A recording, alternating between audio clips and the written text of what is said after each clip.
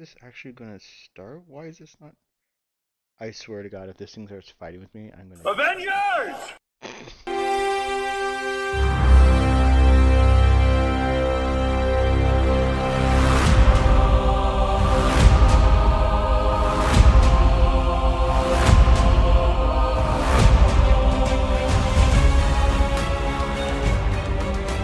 I'm not editing that out. No. Please don't. Damn record. Yeah, the recording was fighting with me, and that's how it is. As you can tell, since Alex is hosting, that means Josh is out. Unfortunately, Josh is injured again, and not just injured emotionally, but physically injured, and I will say we're sparing him the emotional pain of seeing this movie we're going to review. So I'm bringing another person who's been down and out, who's been just slugging it through and watching some painful things. Justin from the movie Wire, how are you?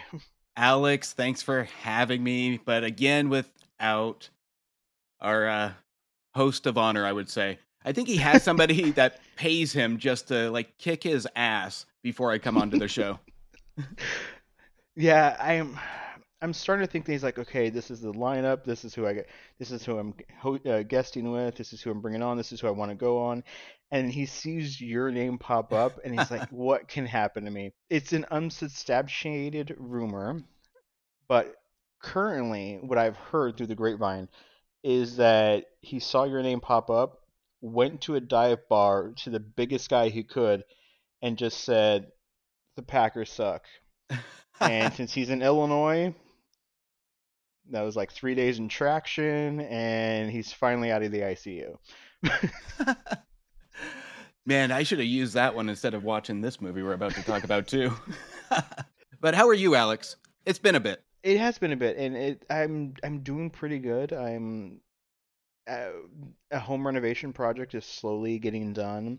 I had my little brother. He's significantly younger than me. He came out for a little while, and we actually spent a whole week together. Went to Chicago a few times, did all the touristy things. My mom had one request: is that since we're going to the Museum of Art, that we go and see the giant Ferris Bueller poster that Cameron gets stuck in front of, kind of thing. Nice.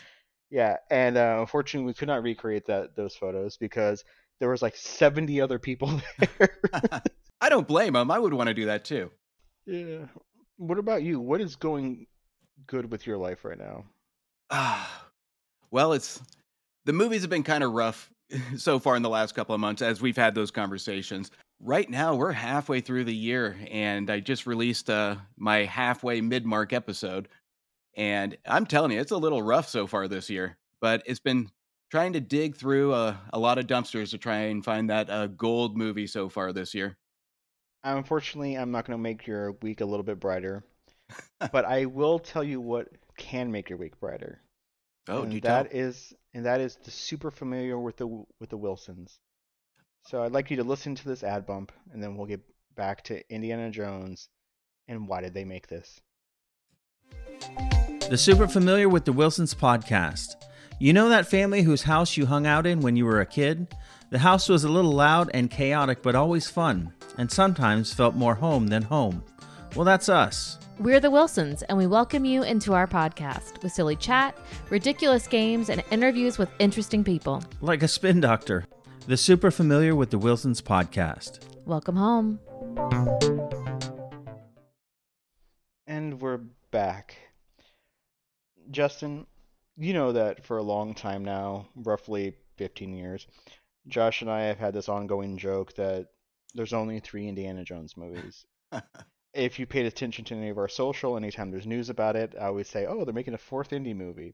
Which is great because occasionally Josh and I get that little bait bite, and it's just so thrilling when someone's like, guys, there was, there was a crystal skull, and I'm like, a few years back, well, I'm sorting for the same company but different job. It was they had a forums where people would post deals on, any deals they found, and anytime the Indiana Jones collection came up, people of course would have snarky responses. And as that collection gathered, the Crystal Skull, my favorite thing anyone ever said was, "This is finally a great deal on 3 movies and a coaster."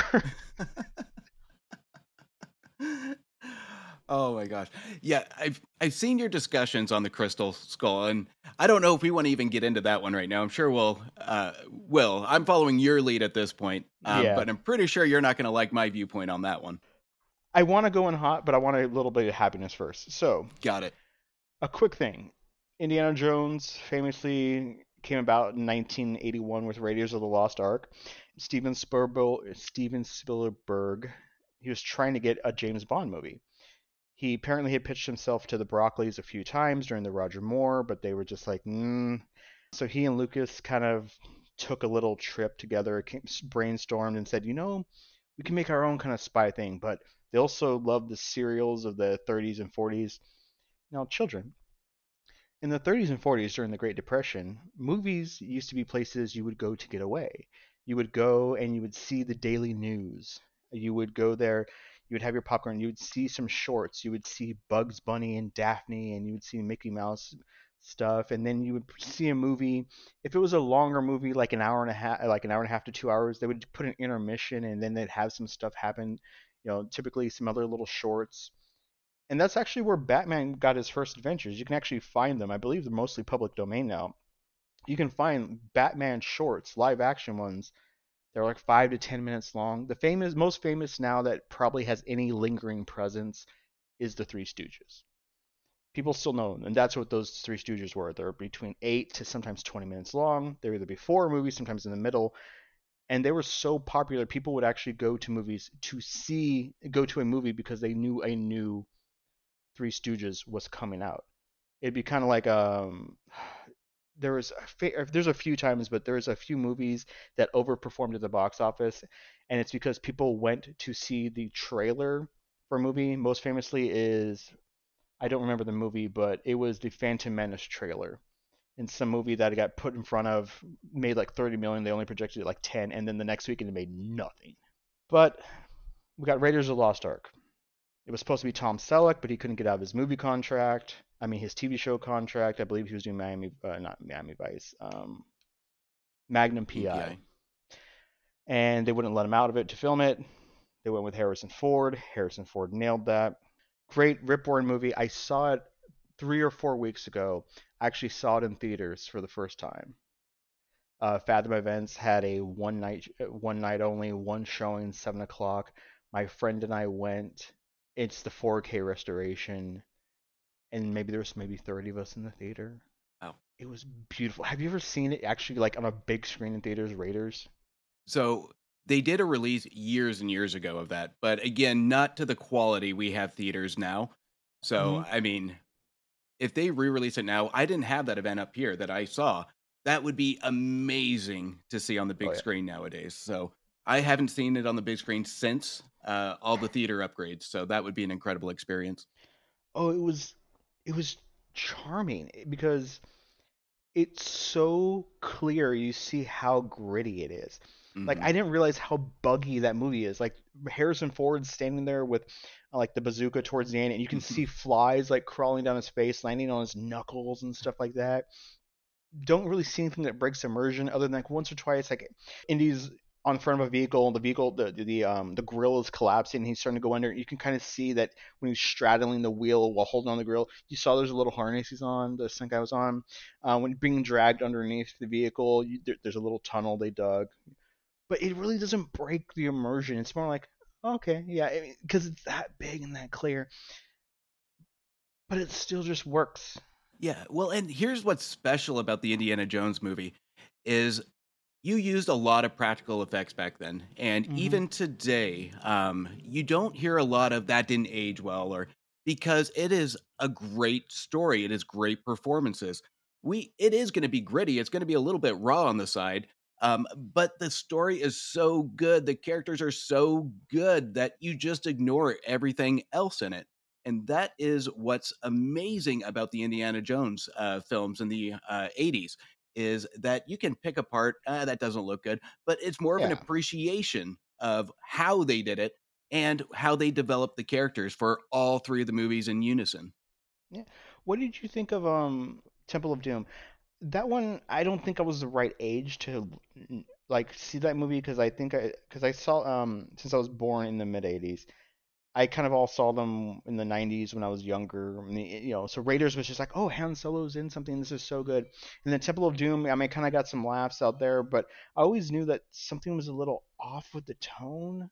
The tone was different, and you got to think this Raiders was a huge success for that type of movie.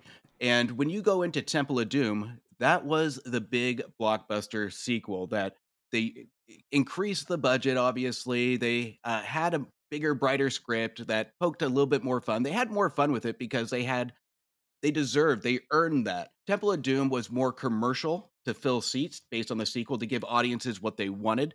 It's definitely not one of my favorites, but I will say it is one of the more entertaining ones if you're looking for an Indiana Jones just popcorn flick.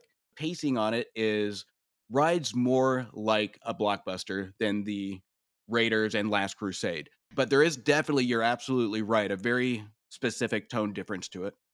Yeah, and it's famously was made while both Harrison and I'm not Harrison, while Lucas and Spielberg were both going through divorce.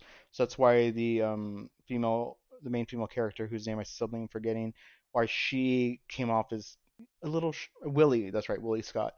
Where she came off as a little shrill. Mm-hmm. But you famously do get Short Round, his sidekick, Ki Wan, who is having such a resurgence in the last year and a half Mm-hmm. with Yep. Everything Everywhere All at Once and his Oscar win, which is well deserved. And then was it the Chinese Born American? I think is that the Disney Plus show that he Yes. did. Yes. Yeah, American Born Chinese, which binged that with my wife, and what an incredible and interesting show that was. But other than that, like the only thing that I find interesting is that if you go back and watch Temple of Doom, Harrison very early in the filming of it injured his back. And Yeah. so he was out for about a month and a half, and but they kept filming because his stand-in looked so much like him, same height, build, his stunt double as well. Just they look remarkably similar. That Spielberg said unless you have a shot directly on face shot of Indy, it's almost certainly the stunt double because even like the Mm. profile shots of the side of the face, and having like a few years back read that and then watching it, it's like, yeah, there's a lot of like dubbing here. You can say that about the new one too. But Mm. okay, I'll hold off. But Yeah. you also look, and you made a good point though. You take Lucas and Spielberg that were going through divorces because Temple of Doom had a darker tone. And keep in Mhm. mind, this was during the time that people had a big question mark of the rating system, violence in movies. There was this huge censorship of what's appropriate for what age. So, and there's a huge history between this era when Temple of Doom came out to the PG-13 rating. And when we get to the climax or the last act of Temple of Doom, it's it's significantly more violent than the other movies that we'll see. And it Mhm. really resonates with that dark tone of the creator on how artists really reflect their work into their screenplay or to their vision of a movie. It's a direct reflection. And that is, to your point, a very good point to a tone difference in that Indiana Jones, that hero aspect. We see him in a different Yeah. light. Isn't the other famous story that because of this movie we got PG-13? It was a combinations. You had Temple of Doom, you had Gremlins. So a lot of these Gremlins. movies really raise that question of the rating. So, I mean, you can take a handful of these movies within these couple of years, and these have a huge significance to the rating system history. But what is a kind of a shame to me, but it's not a shame to me, they're all fantastic movies, Oh yes. is these are the ones that get the most attention just because they kind of change the way we see movies nowadays. Not necessarily because of the actual picture itself, but because they had the most exposure out there. So, Gremlins, another Spielberg produced film. Right. And then they took 5 years off because there's only 3 years between Raiders and Temple. And then we got 5 years later, we got Indiana Jones and The Last Crusade, which we had a young River Phoenix. Unfortunately, he Hmm. passed away only a few years later, so he was always young. But we got that really just nice beginning, about 15, 20-minute intro, which really. I don't know why that intro I give such a pass to, but something like the Solo movie. Hmm. Oh, that's where he got the jacket. That's where he got Chewbacca. That's where he got the gun. That's where he got his last name. Ah, thank you. We're explaining all that. This movie explains all that.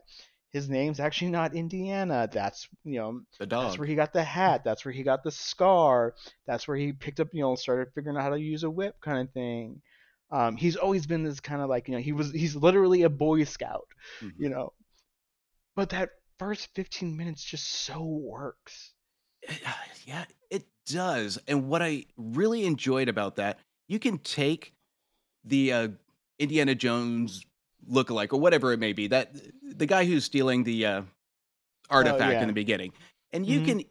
It is so easy to make him just the villain. It's easy to make him the bad guy and kind of spider web the story around that. But you don't hate him. He actually ends his relationship with Indy almost on a positive note, even though Indy loses. And it's almost an inspiration. If that character came in and treated his character as a villain or treated Indy horribly, would we have Mhm. gotten the Indiana Jones that we got? Or did this character actually inspire based on the situational and based on how the situation was handled afterwards? It works because the characters are likable. It works Mhm. because it has that sense of adventure that not everybody that is a bad guy, I would say. That is Richard Young. He was a bit of a character actor in the 70s and 80s. That role is one of his last roles. Apparently, he retired to become a photographer. Wow. I mean, he is the bad guy. They're chasing a kid, but that little parting of like, hey, like you tried hard, kid. And he gives him his hat and he puts it on, It's a and beautiful he's, scene. it's just it's well done. And even the brief introduction of Sean Connery as Henry Sr. Yeah. You don't see him. You see his hand. You see he's working on something. You get like Sean Connery telling him like count to 10 or count to 10 or 20. No, no, no, in Greek. You know, it's great. And then I was actually rewatched that The Last Crusade over the weekend with my wife. This is Sean Connery post his 007 James Bond role, just after winning a supporting Oscar for The Untouchables. Mm, So I mean, this is still the height of his fame. yeah. He would crest down a little bit. I mean, he still had some big hits in the 90s. Obviously, The Rock, probably his last big hit, which is about 8 9 years later, Hmm. with a back when young Michael Bay, before he got all Bay, Yeah. which rumors apparently The Rock, random tangent, but on The Rock, apparently Sean Connery, which it's a Disney produced film. Yeah. At one point, they came down going like, "What are you guys doing with all this budget? What's with all these explosions? This is not what we approved." And Connery said like, "Let the young man do his fucking job," or something like that. But then also, Connery apparently would just straight up tell Michael Bay, he's not just going to shoot certain things. He's like, "I'm not going to do that," or like, "That is stupid," or something like that. So like, he kind of was like, he was the star. Nicolas Cage was on the rise, and the movie was probably so good because Sean Connery didn't take bullshit. Well, and he doesn't take bullshit from a young, at that time, Bay was a young director. Yeah, And how can you say no to Sean Connery's accent? I mean, if you yeah, had a voice like that, you would totally just listen to everything he said. yeah. And, he'd been doing, he's what the Rock was maybe like what 35, 36 years in his career, something Yeah. like that. But anyways, he's only 12 years older than Harrison Ford, but he's playing the older gentleman. And it's such an interesting role because there are moments during The Last Crusade where Indy is not Indy, Hmm. and Sean Connery is not Sean Connery. Like one of my favorite scenes is, of course, the introduction comes. They're using Nazis again. They're looking for the Holy Grail. Indy breaks into this room. He gets a vase smashed on his head. Turns out it's his dad.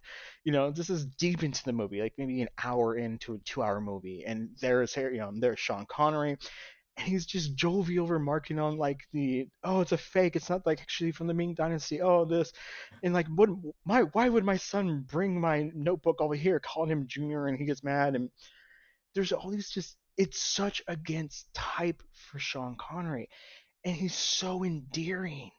Well, if you look as the movie progresses, you have that first meet where it's awkward. it's realistic where you have this father and son. They don't know how to interact with each other. Harrison Hmm. Ford's still like that little boy that needs to act properly in front of his dad. Yeah. But then as it goes on and they have their adventure together, that father-son time, you notice a character change in Sean Connery where it's almost borderline goofy. Where Yeah. I remember the scene where he gets into the tank and he does that Hmm. secret handshake with what's his name, Percy, I believe it is. I Yeah. Yeah. And he just has this like new life to him. And you can tell that as they go on this adventure, they're discovering each other out and bringing out the best of their personalities. And that's how good the writing is in Last Crusade. But Yeah. yeah, And there is, I don't know. Apparently, Connery ad libbed some of the lines and some of the stuff he did, like the famous line of like, it's like, Dad, how'd you know she was Nazi? She talks in her sleep. Apparently, that was like it was some other line, and he put that in there, and he had that little like mischievous grin. But when they get on the blimp, and Indy is trying to say, Dad, you ignored me, you let me do my own thing, and he's just like, well, I give you independence. I taught you self sufficiency. He's like, well, you never wanted to talk about anything. And he's like, okay, talk. And yeah. he gives like this kind of like bug eyed, kind of like, I'm giving you the floor. What do you want from me, Mhm. son? And Harrison is he just has nothing. There's just a blankness. And I really believe that is either the screenwriter, I think the screenwriter, Spielberg, Harrison Ford, and Connery probably have all had something conversation like that with their children, where they just had a moment where like we never talk about real things. We're always talking about like what I'm doing in school, or like who I'm going to go see, or stuff like that. You never actually want to talk with me about anything important in my life other than schoolwork or something like that. And it's like, what do you want to talk about? Anything. Bring it up, kid. And you have nothing because you don't know what you want to talk about. You know you want to talk, but you don't know what you want to talk about. Well, this, and I'm going to tie this in again because this is Spielberg at his almost best when it comes to storytelling. Because we got to remember, Spielberg grew up as a young Jewish boy in school. He had a home life where he wanted to be a filmmaker, which wasn't the most popular decision back then. Yeah. And you take the acceptance. He Families are the ones, human nature, we want to please. We want to please our parents. We want to please those that teach us. And you look at that blimp scene, and that's what Jones is really looking for is that acceptance. How do you ask a father that raised you is more that raised you more strict that you just want to be accepted? You want your father to say, I accept you, I love you, I'm proud of you. And this Mm. is kind of the feelings we see from Spielberg adding his own touch to it. And this is the beauty of that in that writing is that you have to read between the lines of relatability. And I think this is one of the magic touches in the storytelling and what makes this so special is the subtle piece of it that gets into your psyche that really gets the audience to relate to it. Oh, I completely agree. I think you were just so right about that. I, I'm still entranced by the ending where, because it's not like big blockbustery. There's not a minecart ride. There is not like the standoff with you have the bazooka and then we're gonna blow up the ark and the ark is all melting. Everybody's. It's just they have to solve a puzzle, and I love so much that they're on the blimp and they're going and they're like, what do these mean? It's like we don't know. But then they do this beautiful juxtaposition of cutting back and forth between the wounded Sean Connery, who was just shot, Henry Senior, talking them out while Indy's thinking them aloud, and they're both coming to the same conclusions, Yeah. meaning that either one of them probably would have solved this, but it's because they both know it so well, they're both ingrained with this history that even though they're apart, they're solving it together, Hmm. and it's just beautiful. The Pentaman kneels before God, and then it's like, but Jehovah starts with a J. The whole yeah. What? Anyway, Yeah. I it's mean, so beautiful. when it comes to like Last Crusade was the first movie I was taught in film lit. This one holds a special place to me because to me it's one of my favorites because it's so meaningful. It has a stronger message. It kind of takes what we have from the first two movies and integrates it into a nice finale. where we do have the crowd pleasing ending that just feels good. It's emotional, it's action, it has everything you would want from an Indiana Jones movie, but it adds 10 times the heart that we got from Temple of Doom. So Hmm. The Last Crusade is ultimately my favorite movie just because it's a Yeah. perfect summary of the other two. Now, I think of all the movies, it is. I mean, I think objectively, you could say Raiders is stronger. Yeah. It is tighter. It has more of an impact. I mean, how often has that ending been spoofed with top men, you know, in the big warehouse? But it's just a lovely movie, and I love the ending so much. Riding out to the sunset, all Yeah, right after it was sunset, great. you find out that he's like, why do you keep calling him Junior? Because he's Henry Jones Jr. It's like the dog was called Indiana, which is another thing. Any movie filmed nowadays, with that beginning, with when he goes into the young River Phoenix goes into the house, pets the dog, Yep. somebody would like slow down. Some prop designer, whatever, would have had the collar. The collar would have said Indiana, or something like that. And someone's like, "Well, they told us at the beginning of the movie or something." No, you don't see that. He just comes in, he just rubs the dog's head. You don't even really see a neck or, I mean, the full body, and scruffs the dog's head, and that's the callback of when you go like, oh yeah, there was a dog at the beginning of the movie. I want to say how special that beginning is really quick. We're taking a 1989, 8 years, I believe, after the original Raiders. It has to, almost a decade later, it has to touch the new generation. And what I really appreciate about that is that we did get a spinoff of young Indiana Jones in a TV series, Yes. which to me, I religiously watch that show. And I think it's on Mm-hmm. Disney Plus now, if I'm not mistaken. Um, Oh, I did not know that. and it's one of those that maybe doesn't age as well as the first season, absolutely. But it is there for the younger generation to be introduced to the Indiana Jones and to really get excited about watching the older stuff. And that's what I loved about that beginning is that it really did translate into really touching the new generation of Indiana Jones fans. Oh, certainly. I have just nothing to say because that's just all so true. Yeah, it's a great show. So we jump ahead 18, 19 years, 19 years, and they bring back Indiana Jones with Indiana Jones and the Kingdom of the Crystal Skull. Now, I have two of my favorite movie going experiences within this time frame, within about a 5 year time frame. One of them I will, if I ever convince you to, whenever they announce whoever the new James Bond's going to be, you and I will do a James Bond retrospective, go through like most of the movies, and I will tell you my favorite movie theater James Bond experience, which involves Oh, I can't my wait. wife. But this one, I will say, is my second favorite because, so leading up to it, Indiana Jones was pre CGI. His outfit is famously in the Smithsonian. They had to go to the Smithsonian and say, "Can we please have the jacket, hat, and whip back, please?" And the Smithsonian's like, "Don't damage this crap." There were rumors that the whip was all going to be digital because Harrison's in his 60s and like insurance writers and blah blah blah blah blah. Spielberg was like, "Listen, I promise, guys, we're going to use digital very very discreetly, only when necessary." And it starts off with the CGI gopher popping out of the Paramount Hill, and then some stuff happens. We get it like there's a chase, there's a raid. It's the Russians this time. You see the Ark of the Covenant briefly, little teaser thing, and then the nuke the fridge as the famous meme happens. And I remember I thought to myself as the atom bomb is exploding, I'm like, and Indiana Jones is there. That's actually a very beautiful shot. Hmm. It's a cinema. It's a ushering Indiana into the nuclear age kind of thing. Yeah.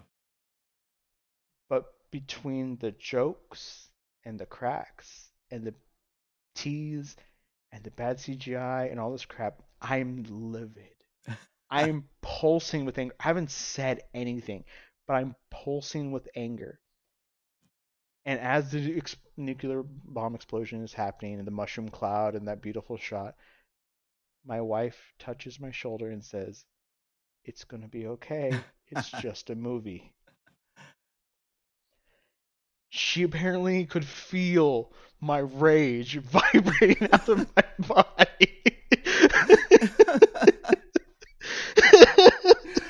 have a visual of you just clenching the armrest, ready to get up. Just Oh, oh, that I will say that movie is not without merit. I think there's actually some wonderfully done scenes. I think there are some good chase sequences. There's some good music. I just don't. I don't think that you can put lightning back in a bottle after 20 years. Yeah, I mean, you're absolutely right. I mean, here's my take. Well, first, let me get into this. I'm going to Mm-hmm. quote one of my favorites, Roger Yeah, Ebert, in his review. yeah. He gave it 3.5 stars. Mm-hmm. So now his point, and I think we can all relate to this because we've all have kind of reviewed films this way. You take movies that come out a decade or more later, they are more unsuccessful than successful. I mean, it, we have over a decade to get our hopes up to prepare to create our own vision of what this movie would be. And he compared it to like eating 4 pounds of sausage. How do you Oh yeah. compare the first pound to the last pound? Obviously, you're Yeah. digesting the first whole pound of sausage. You go to the second pound, it's not going to feel as good. The third pound, and by the fourth pound, you have this expectation of what it should taste like. But at the end of the day, you are just miserable because you're full of sausage. So, God, I love Ebert. but he's accurate in that aspect. And Yeah. when we talk the evolution of film, this is the time where we had a lot of cheesy movies. We had a lot of times where we have to have that big summer blockbuster. We had to appease everybody, and they weren't out to necessarily appease the Indiana Jones fans. They had to have a plan for the next generation and somewhat satisfy the old Indiana Jones fans. Now, where this failed is they force fed the audience what they really didn't across the board. Hinted at Mutt by Shia LaBeouf to potentially replace Harrison Ford, which Mm-hmm. is an impossible feat to do, and you will never prove that to any Indiana Jones fan that that's possible. Right. And Shia LaBeouf is at the bottom of the barrel of anybody I would even consider to replacing Harrison Ford. Mm-hmm. And it's one of those that it didn't have the same tone. We talked about Temple of Doom. It didn't have the same tone. This one reminded me of 1993's Matinee, where you're going to the theater. The tone is similar, but you're going to the theater to see that cheesy movie full of fighting, sword fighting, flying or swinging monkeys. You're in the woods swinging from vines with monkeys, fire ants.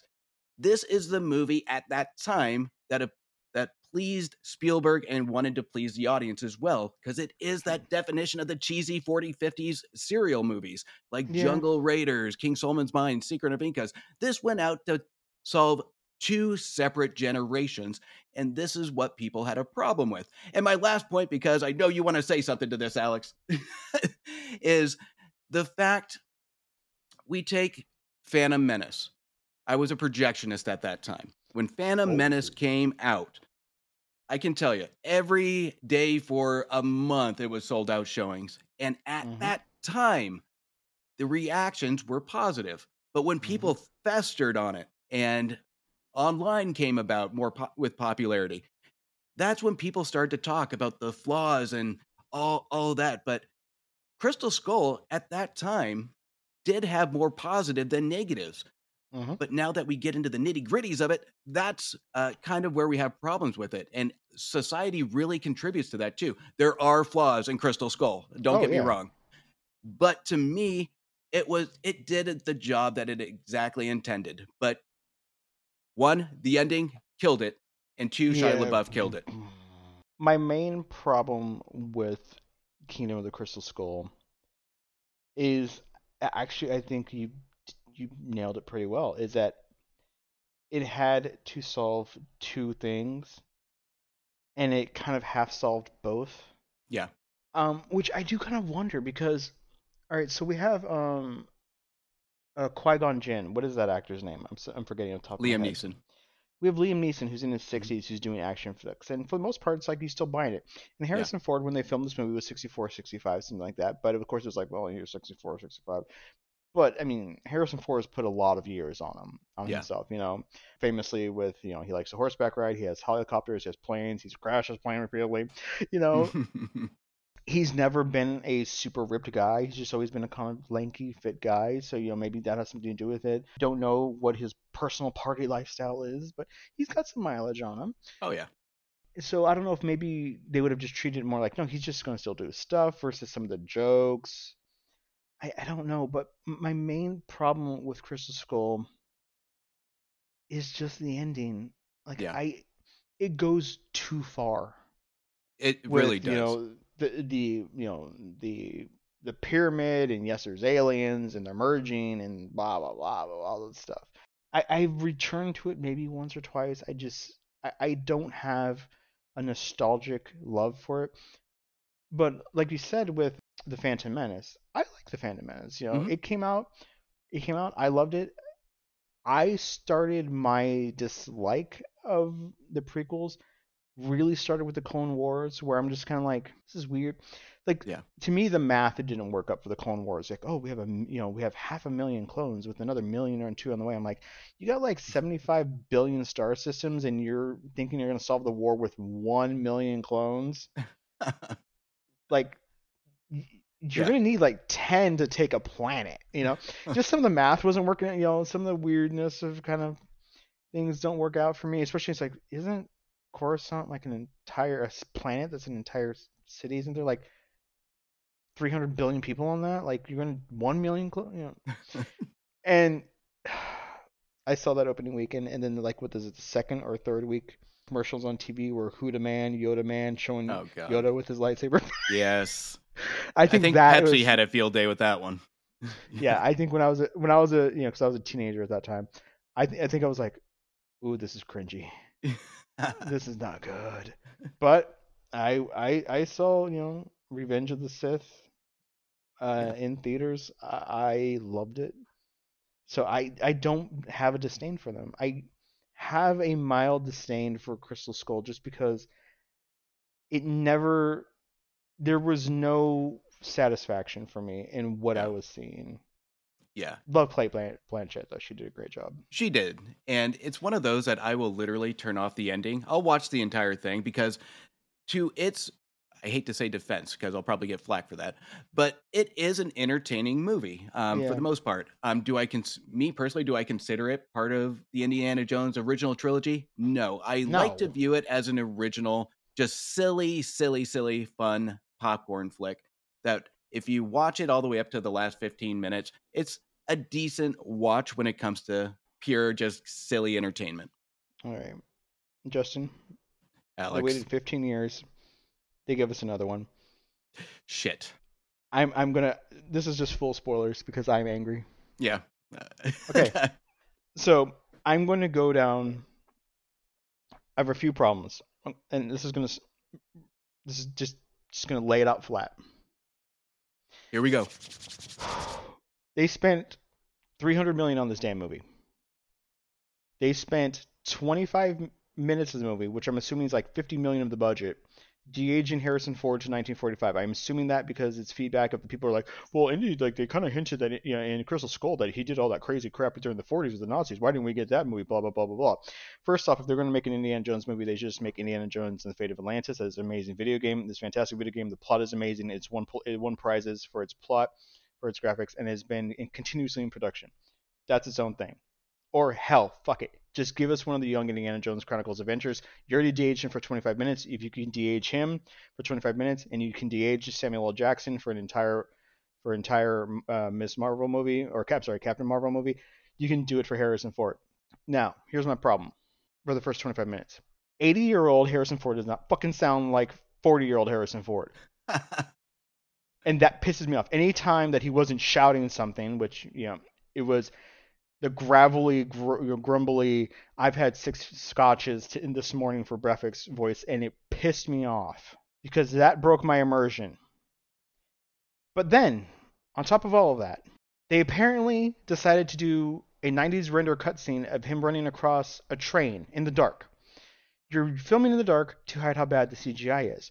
Why does it look like it was the 1997 Titanic deck scene as they're sailing out of the ocean, which Cameron refuses to update the graphics, which, yes, were good at the time, but look like crap now, of stick figures walking across the top of But on top of all that, I love Mads Mikkelsen.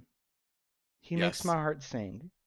He is Hannibal. He can eat me anytime he wants. I'm fine with that. Please turn that into a song. But he took a fucking pipe to the face from a watershed on a high-speed train and is alive? How is he alive? I've seen that people have snipped that moment from the and put it online of like how. When he came back, I was like, oh wow, Mads is actually okay. I guess he's not the villain for this thing. He just took a fucking thing to the face at 75 miles an hour straight to it. Okay. Oh, he's alive. Okay. Do you have a brother? Is this a clone? Are they doing a clone one? Are they going back in time? They're going back in time to bring Mads back to life. His clone brother, his twin brother, is going back in time because his brother was actually the good scientist, but it was actually really good at his job. But no, it's actually. Breathe, Alex. We'll get through it. We got and this. Then Disney knows only one thing to do with a person who is a hero above the age of 50. You're a drunk, destitute piece of shit. Luke Skywalker apparently, after defeating the Empire, gets scared of his nephew and tries to kill him, cuts himself off from the Force, and won't even show up to a fight at the end of a movie. Han Solo gets Princess Leia pregnant and realizes alimony and child support are easy to ignore if you're a smuggler and take off. Indiana Jones apparently pisses off his 30-year-old son so much that his son joins the army, walks into a hail of gunfire bullets, and causes a divorce. So much so that as we have seen in movie 1, movie 2, movie 3, and movie 4, he is a great professor. People love it. In fact, the first movie, his students have "I love you" written across on the eyelids. On the eyelids. What is it? The third movie, like he actually has to escape out of a window because people want to see him so much. But no, this one, the class is empty. No one is paying attention. Apparently, the finals are like tomorrow. No one's paying attention. Okay, Alex. So, please talk, Justin. So let's look at this. All right. So I'll start off on a positive because everything else is probably going to be negative. So, so I can see the classroom scene. I did appreciate because that's the fallen hero. How dare you? That's the fallen hero aspect of it, and it's done poorly, but at least they're shoving it in there.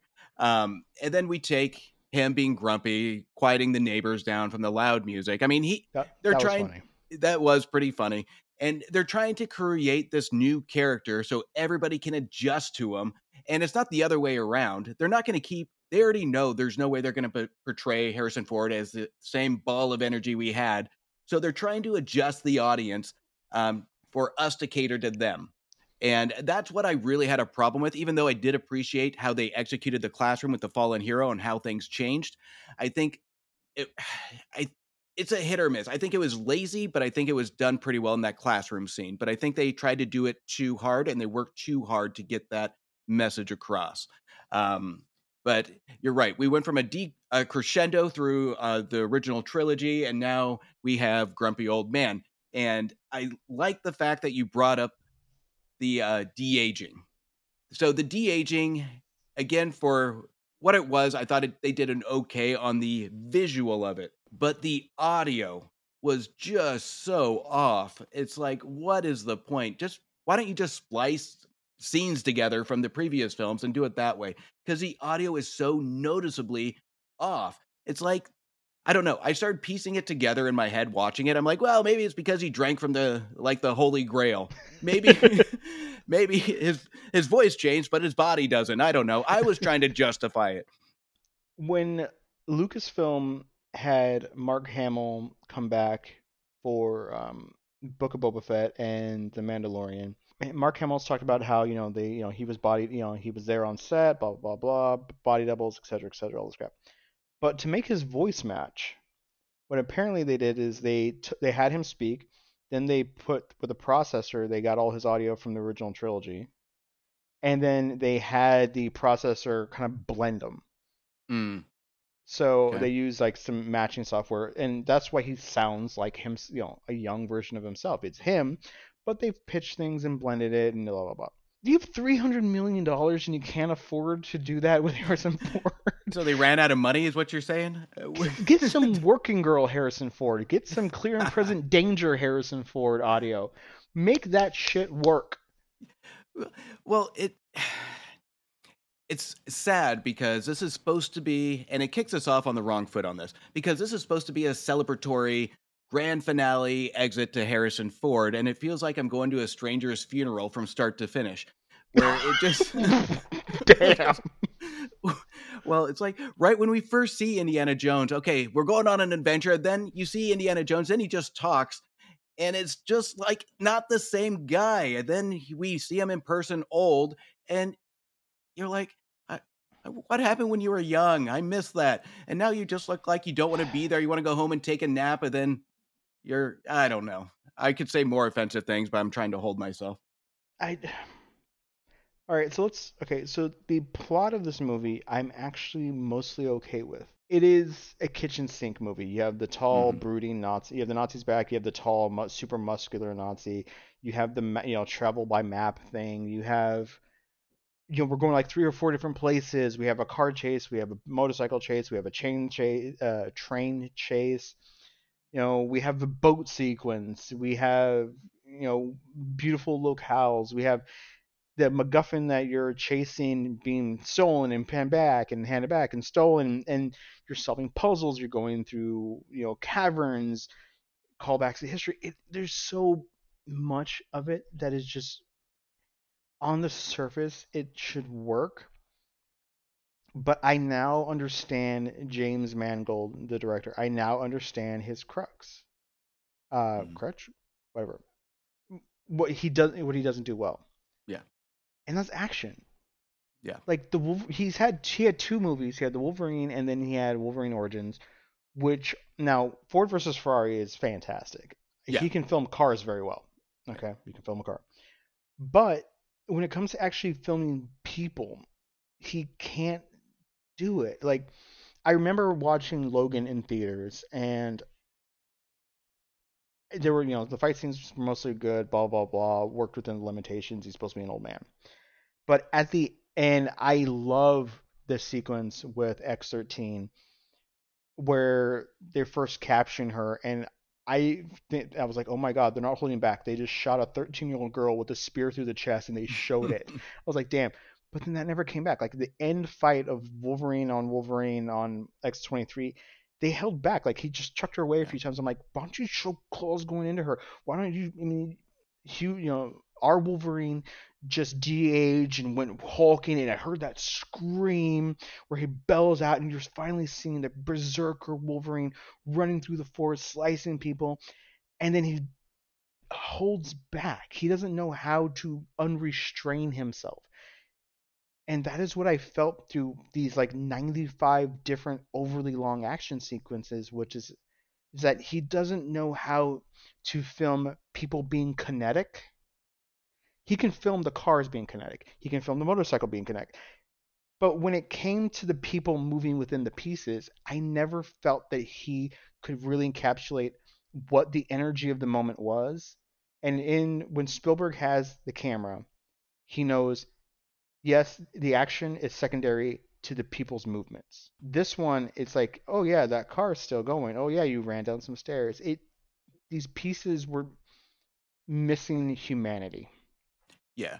No, you're absolutely right. Now, with Mangold, he is a very structured director. So Mm-hmm. he has his style all the way from, I think his first movie was Copland with Sylvester Stallone, if I remember correctly. And you get a lot of that same tone here when it comes to it. So there's very little distinction between all of his movies. The story is going to be different, the effects are going to be different, but the style he shoots is very much the same. Now, when we take Spielberg, and Indiana Jones was meant for Spielberg, this was the type of style and storytelling that was just his vibe. He knew how to integrate his characters with his settings, and he knew how to give people that crowd pleasing energy of action that's not overbearing. It's an adventure, it's not a pure action thriller. He went for adventure, not the thrill ride per se, really Mm. integrating his characters into it. Mangold doesn't have that in his body. It's not in his genes to do that he's shown with the work in the past. And even when we see all the characters traveling from one area to another, they're dragging their feet. And by that time, we don't care where they go. It's one scene shot. It almost runs like a PowerPoint presentation between scenes. They might as well go on a commercial jet, have a meal, have a drink, because we care just as much. They can go to each location, but there's nothing that makes those locations unique. There's nothing special about it. They could have stayed in one location and it would have had the same effect as this movie. So the scene that actually worked the most for me, it was actually there's two of them that actually worked for me. One is when they bring in sudden Antonio Banderas, which I'm really disappointed it actually wasn't the boat guy from the first movie. I forget that person's name. When he says like, "Oh, I know a guy with a big beautiful boat," I thought it was going to be that guy, the whole like the guy who was getting them out and then the Nazis capture him. And I actually felt that sequence from getting on the boat to Indy showing humanity by talking about if he could travel back in time, what would he do? And he talks about his relationship with Marion and Mutt and his regrets. That worked. Yeah. And then you had an unusual scene for an Indiana Jones film, which is they went scuba diving to this old Roman wreck, and that was actually I like that. It was fun. I did. I enjoyed that too. Yeah. Yeah, I mean, sure the eels. The kid goes, eels. They look like big snakes. It's like we get it, dude. But that worked. And when they actually get the dial together and go through the portal, the sky portal, I was like, okay, are we gonna have like Indy meet up with Indy, and old Indy and young Indy are gonna defeat Nazis again? Cause that's kind of fun. That's kind of weird. Yeah. Yeah, that would kind of work. I mean, do a little Back to the Future 2 here. Yeah, okay. And then the Roman history nut in me smiled because there was ballista and there were trebuchets and there was Greek fire and there was Romans and there was Greeks and it's the Battle of Syracuse and Archimedes there. I did not see the giant claws picking up boats, but I was like, this works for me. I don't know why the hell you have a Nazi bomber that can fly at 15,000 feet, flying at 4 feet above the ground, getting shot by ballista repeatedly. I don't know why you're doing that, but I liked it. Go ahead. Well, we take that. So I'll start with the shipwreck or the eel scene. Keep in mind, this is the scene that has the most adventure to it. It's the one scene change that really takes us to something different that we haven't really seen. And it's the only scene that probably it's not even Indiana Jones in the scuba suit. It's stunt doubles or CGI, whatever it may be. And it's the one scene that has the least spoken words, but it works because it has that identity of adventure. It has that one thing that the audience hasn't experienced. And then we get up on the boat where we have that fantastic conversation, that mesmerizing conversation. Oh, yes. With Dr. Voller or Mads Mikkelsen. With Indy, where his mannerisms, his body language, it's like a comforting, and then it goes into an intensity. It's a roller coaster of a conversation that I really did enjoy that scene. But again, that's where Harrison Ford takes a step back and doesn't do too much. So a lot of the great scenes we have doesn't even involve Indiana Jones per se. And when we get into the ending, and I think I told you after I saw it, I am torn by it, and I am still torn to date on it. And I'm still trying to debate how I'm going to write it in my review, is I'm not sure about it yet. To a point, I think they rushed it a little bit. I think wish I would have liked more. Yeah. And I would have liked a little bit more context so it felt earned. Yes. But right when they go through it, your brain shuts off and you kind of just take in that scenery. I'm looking from edge of the screen to edge of the screen, enjoying that. It looks fantastic. And whether or not it makes sense, they kind of go all in with that sci-fi thing that kind of was their kryptonite in Crystal Skull, but they kind of tweaked it a little bit and they put some emotion behind it. And it is to an extent an emotional scene. That kind of gets ruined with a sucker punch, but you know what? There is a lot of emotional elements to it. It kind of reminded me like Jason and the Argonauts. Was it Harry? Dang, I can't think of his name. The stop motion creator who did a lot of the like Jason and the Argonauts and and some of the other movies of the 60s and 70s where you had like dinosaurs and stuff like that. It kind of reminded me of that, which is what I suspect they were trying to aim for by setting it in the 60s. Yeah. And it really did work for me. But there's an episode of Doctor Who where my wife and I, we love Doctor Who, and we knew one of the companions was leaving, but then something happened and the companion decided to stay anyways. But it was a Christmas special with Nick Frost, and he's Santa. She and the companion Clara is traveling with Santa. They're delivering presents and some other stuff, and basically she decides to stay with it, even though like it's kind of like this memory void kind of thing where if you stay there you're gonna die kind of thing. Where she's having so much fun after all the stress and struggles of being with the Doctor, and her own life was kind of like in shambles, and all this other stuff about her companionship that's kind of weird. Mm-hmm. She's just riding with Santa, delivering presents, and kind of falling asleep in his arms, and that's where she wants to be. Mm.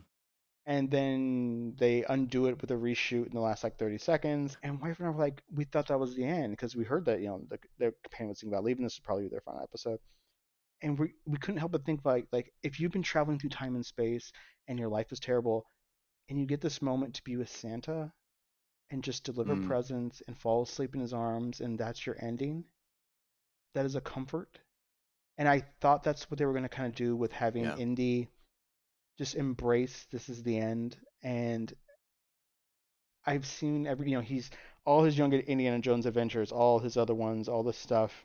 And I thought he was just going to be like, I'm seeing what I teach and I'm seeing the world and this is okay. Yeah. And I don't buy her explanation that whole like, oh, you're creating a paradox. There's a crashed Nazi plane 100 feet away from you. Right.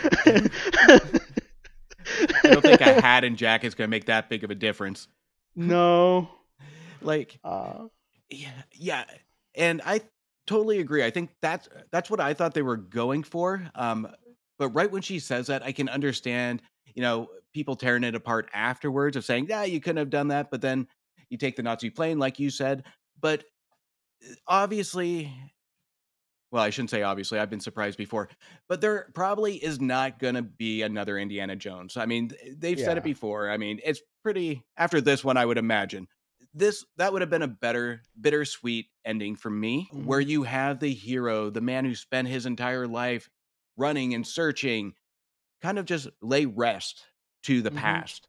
And I think that would have been a very fantastic symbolic gesture to Harrison Ford and to the character. But then we get into the ending, which I think people would have really missed, is the Marion cameo. Yeah, so it was really beautiful. Yeah, it's a double-edged sword. I think they gave up one thing to introduce another, and I think if they tried to fit her into something else in that movie, it just wouldn't work. It would feel too thrown in and too forced. So I think they had to give up that ending to get a more another satisfying one for fans. I think you're right. So as we kind of wind down and wrap up here, I have two little nitpicks. One, the last shot should have just been the hat. Him snatching the hat off the line, I don't get it. Yeah, that's stupid. Apparently he likes to wear the hat while getting intimate with his wife because that's what was happening. And then they kind of pan away from it and then he grabs the hat. But Mads Mikkelsen is the scariest motherfucker on the planet, right? His looks alone, he doesn't have to say much. It's just his mere facial and body language that's just creepy as hell that makes a perfect villain. Oh, the scene with him talking to the butler. Yes. And that was just derogatory and painful. It made me squirm in my seat. He's not even saying, he's thinking bad things, right, but he's not saying it. He's just kind of, the way he's wording it to that presumably African American person is very uncomfortable, especially since, he's a Nazi. And he's a Nazi who is being celebrated today because he got us to the moon. Well, and that's the scariest piece of it too, is you take this Nazi that has access to the White House. You have this hateful man, and I think we talked about it before, is this man that wanted to be better than Hitler. How terrifying is that? Yeah, that is his whole story. Is he wants to get the Dial of Destiny to go back to 1939, kill Hitler, yay. That's a plus. To do a better job. That's a bad.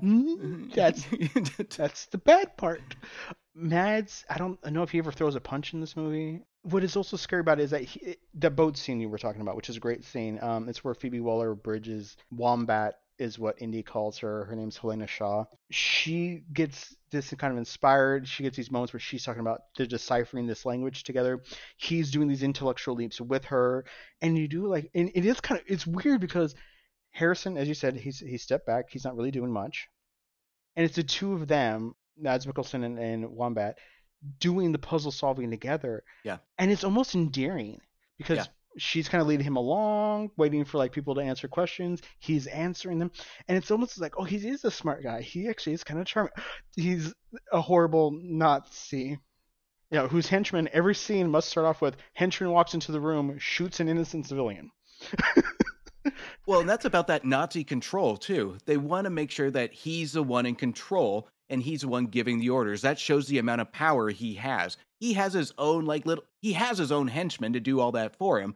He's just a scientist, and like that just shows the amount of control he has. And when we're in that safe scene where they're going back and forth, offering the cigarette, smoking, I think the little details in that to really make which is odd, and I hate saying this, but making the audience feel comfortable between a Nazi and Wombat.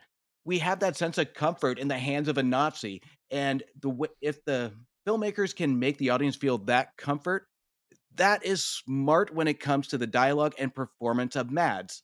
And I put more credit to Mads than I do the actual script because there's not a lot there other than factual dialogue. Yes, I think this movie's about 2.5 hours long. I think if it was about a brisk 210, maybe they can nudge it down to like 159, cut off some of the action sequences, narrow down the beginning a little bit. I mean, some of the stuff was just a little bit like, look what we can do. Yeah. I think it's a tighter script that could work more and extend that ancient Rome battle by maybe 5 minutes. Oh, absolutely. I think you can reach something a little bit better.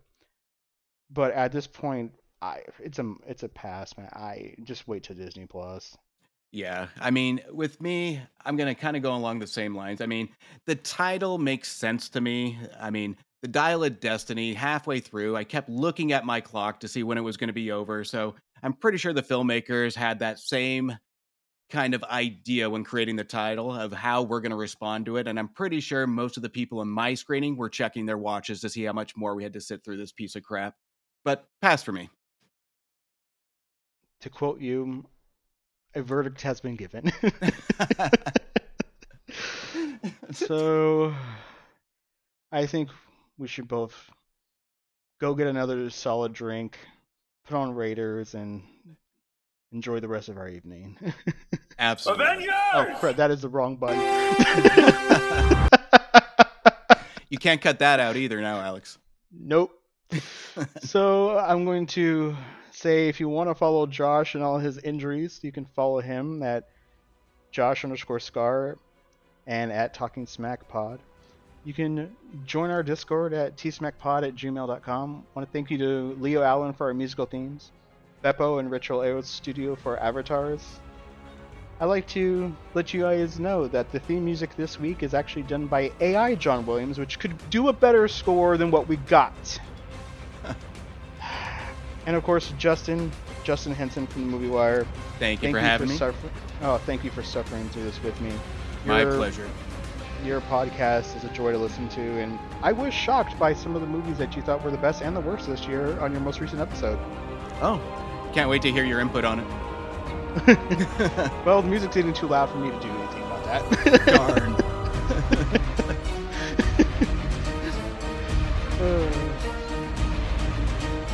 I'm really tempted not to edit this episode at all. Yeah, I think it was pretty spot on.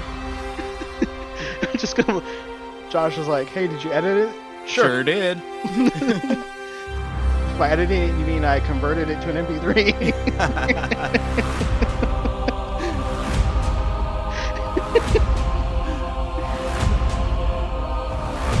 My favorite part of this is that we can hear each other pretty well. Yeah. But when you actually mix it all together, you can't hear shit right now. Oh. So I can say like Josh is faking it and he won't hear it? Oh yeah, Josh is totally faking it. Oh yeah.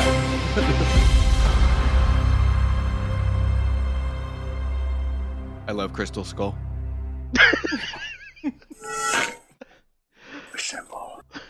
All right, since I know we both got to go quickly, objectively, I'm going to say Raiders, Last Crusade, probably Dial, Tomb Crystal. So the only reason I put Last Crusade above is Raiders. I could not stand the lack of music in a lot of the action scenes. I think Okay. like it just kind of during like that chase in the village, it needed something. But the original is my number 2, just because the way they wrote the original character and it was at its raw state was number 2. And then I'd go Temple of Doom, Crystal Skull, and of course this one. It's kind of like The Matrix. It's a little bit of diminishing returns, but you have your moments. Yeah. But hands down the first 3, of course. Cool. All right. Good night, Justin. All right. Good night. Thanks for having me. Of course.